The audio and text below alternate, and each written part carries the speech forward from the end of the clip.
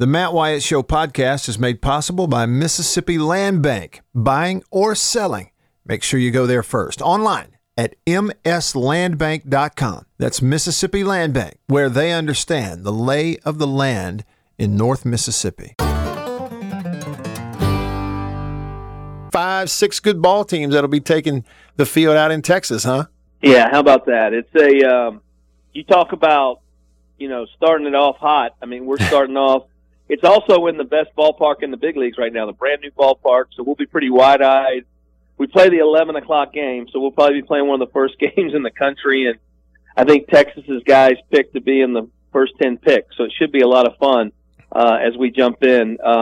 We had a press conference this morning. I think all 6 of us are ranked in the top 10 teams in the country, so you're going to have a lot of talent there, a lot of scouting going on, and it should be a lot of fun. Well, I mean, is the SEC not tough enough, Coach? I mean, what, the Dodgers were busy? The Yankees had somebody scheduled? I mean, good grief. Hey, I'm going to be honest with you. I didn't schedule this one. Our scheduling is so far out that, it was scheduled before I got here. But I'll be honest with you, if my kids found out I said no to this, they'd be really pissed at me. So they're excited to go and play. What was I was watching that press conference today with you and the other coaches. It seems like maybe someone asking a question threw this out there, but what was it, like 5% of the top 100 prospects in baseball are going to be taking the field that opening weekend in this tournament? Yeah, that's it. That was the comment that Jim Schlossnagle made. So professional baseball had given that to him. I would imagine we're going to have a lot of cross-checkers, general managers, scouting directors in the ballpark. I mean, you start looking at the first 50 picks projected or whatever, and it feels like about half of them are there. So it's going to be a fun weekend. It's going to be the hard part for us is, and you're wanting your kids to get out and play good baseball and be settled since they haven't played so long, and then you're throwing them in this environment. So it'll be interesting, going from week 1 to week 2, evaluating our ball club and seeing how our kids handled it.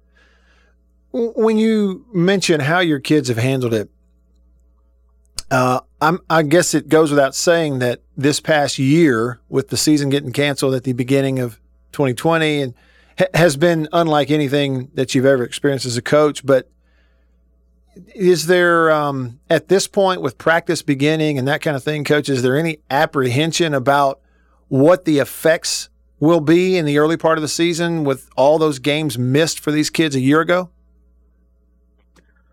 I'm not so sure apprehension. I just think we got to get our guys, we've talked a lot about just taking care of ourselves, just worried about us. I mean, it's easy to look up and say, hey, we're playing Texas Tech, and TCU, but our guys got to get out there and play comfortable and get back to, so many of our guys.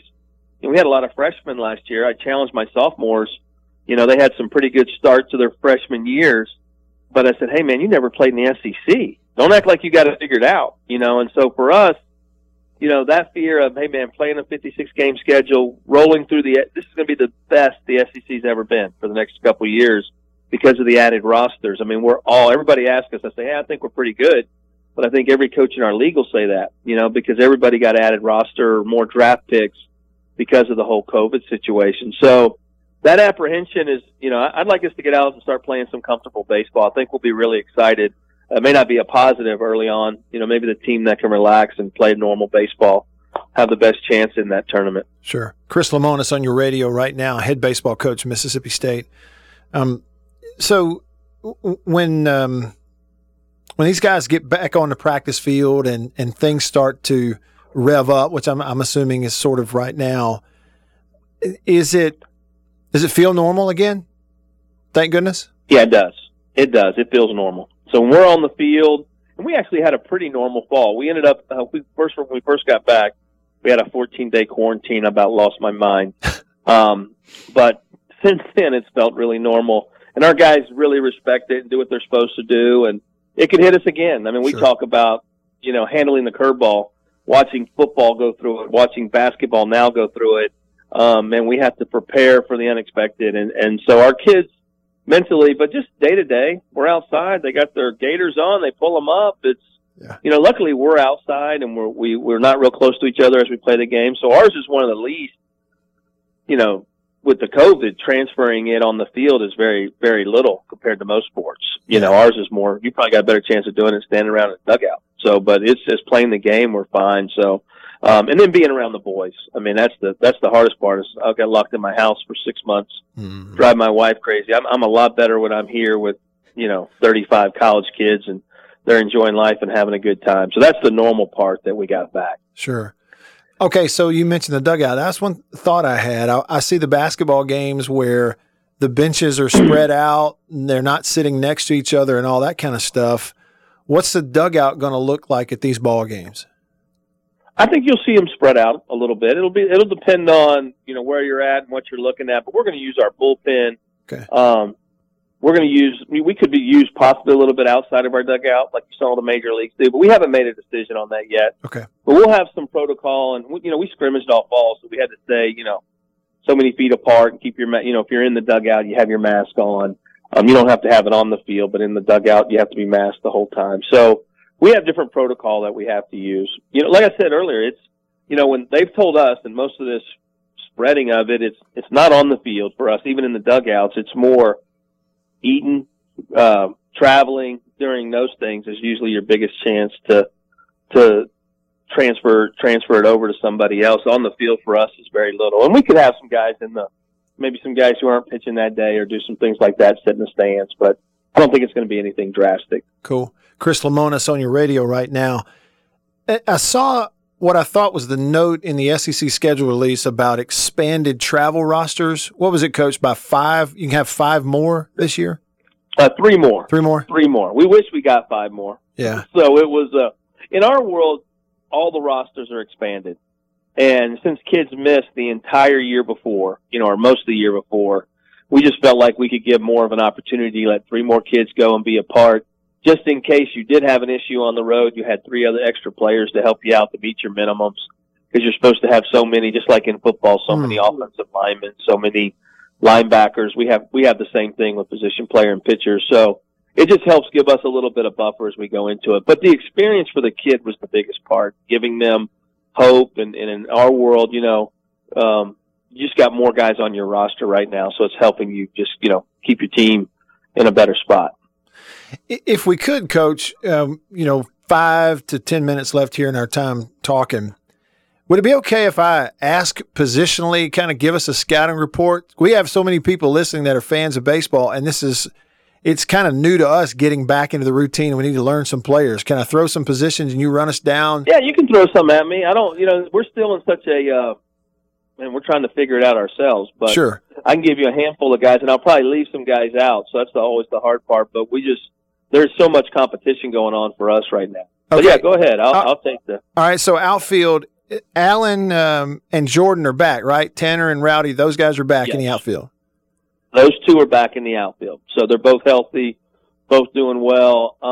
We have a couple new guys out there. So we had Brad Cumbus, who just joined us from football. So Brad's a guy, and Brad's important for us. We're probably a little left-handed heavy. We've got some, left-handed hitters, so Brad gives us a right-handed bat. Hopefully a little bit of power, but he looks like he's a power hitter, right? But he hasn't hit for a lot of power yet, so we're waiting on it. But we feel like he has that ability. And then we have Brandon Pimentel, who played a lot of games out there last year. Kind of had a slow start, but we feel like he's a little better player than that could play in left. We actually brought in a center fielder, Braylon Skinner, who Braylon is a JUCO player here from Mississippi, and has had a really good fall, can really play, cover ground in the outfield. So he's got an opportunity to be in the mix also. And then we have a couple of our younger guys too. And then, so if you go to the infield, I see Hatcher still in the roster, coming back, but 2 big names that obviously aren't there for a good reason, and that's Westberg and Foscue. So that's a lot of production. You got to find some guys to replace in that infield, huh? Yeah, it's tough. It's when you, we bragged about it all year. We had 2 first-rounders in the middle of the infield, and now I got to write out a lineup, and I don't have them. So, that's the hardest part. Hatcher is back. Hatcher had a really good start last year. We almost lost him. Allen, and Rowdy would have been gone in a normal year. So we're fortunate to have those 3 guys back. And we brought in a transfer player, Scotty DeBrule, from Jacksonville. Scotty was a 4-year starter, bat in the middle of their lineup. I think he's a career 300 hitter. Played in the Cape Cod League. So he's a 22, 23-year-old player that we brought in that should be able to help us. He's a, nice player, can run, defend, just a really good college baseball player. And then we have some young players behind him. Davis Mesh is a kid out of Louisiana, the young player. We have some swing guys out there that could play in some different spots like Tanner Leggett. But, and then we go to shortstop. Right now Cameron James is there. Cameron was our third baseman last year a lot. And kind of falls in the mold of a Westie, even though he has to produce like a Westie. Yeah. But it's that big shortstop, but he's a really good offensive player, and he moves for a big kid. So, he's a shortstop candidate. We also have Lane Forsythe, a freshman, who our fans will really enjoy watching over the years. Lane's a little smaller build, more like a Luke Alexander type of player. But, man, it's probably as good a freshman infielder defensively that you'll find in our league. And just, he's just growing. He's just getting better every day, getting stronger out there. And then we have some different candidates at third's our biggest competition spot right now. So we have some guys really battling it out at third. And you'll see probably a majority of guys playing third for us over the year. Well, one of our big freshmen, Kellum Clark, right there from Brandon. Yeah. A special player. And, he's going to play some third. He could play first. The kick and pitch, if I needed to pitch him, I just don't need him. He has he's a very talented player, but a big bat. Landon Jordan, another returning player that's played a lot of third base. Tanner Leggett. And then some of the shortstops you could bounce them around. So it gives us some options, but, hopefully you get somebody who gets hot and plays really well there. Chris Lemonis, head coach, Mississippi State, on your radio. So from a pitching standpoint, starting pitching, some of that we kind of know there's some known quantities there, obviously. And I had somebody text me while we were talking here, Coach, that wanted me to ask you specifically about Brandon Smith and how he's coming along after the Tommy John surgery last year.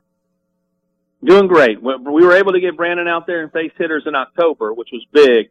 So he was on track with all his rehab. So he had he got to pitch this fall, got to face some hitters, and then had a good off season. And he's back right now. He's on the same routine as all our other guys. So he's kind of a sleeping candidate nobody talks about. And you're getting this older guy who's pitched a lot of big time baseball, and just, he does everything the right way. I'm excited to watch him, and I think you're going to see him grow as the season goes on. Usually those guys that get 12 months, 16 months, 18 months out from that Tommy John, they get better through that whole phase. They just gain arm strength. And so, not sure how we're going to use him yet. Last year he was projected to be a weekend starter until he got hurt, so that was a big blow for us, but he'll be a fun one to have back. Sure. And everybody's so excited about McLeod. It's one of those, it seems like we need to soak up every pitch we get to watch him in a state uniform, because he won't be long for this world and he'll be drafted really highly. And then, of course, the talented Sarantola. But in the past, Coach, like in these interviews, we'd say, who is somebody we need to make sure we know their name? You'd say Christian McLeod or Sarantola, these young guys. Yeah. Who is that now? If I say, who's a guy that is going to be on the mound that we need to go ahead and start memorizing how to pronounce his name, who would that be? This is a really hard one, because it's as deep as a pitching staff as I've ever had. And they're talented, and they're competing against each other daily, which is making them, the competition level is so high. I'm going to give you one. Y'all saw him a good bit last year, and it's not hard to pronounce his name, so you don't have to worry about that. But to me, the X factor on our staff may be Landon Sims. Yeah. And Bednar's getting a lot of hype right now, which he deserves, but he's draft eligible as a sophomore. Landon Sims was as good last year as him. He has the versatility to do a lot of things. We could start him, we could close him, we could pitch him in the middle.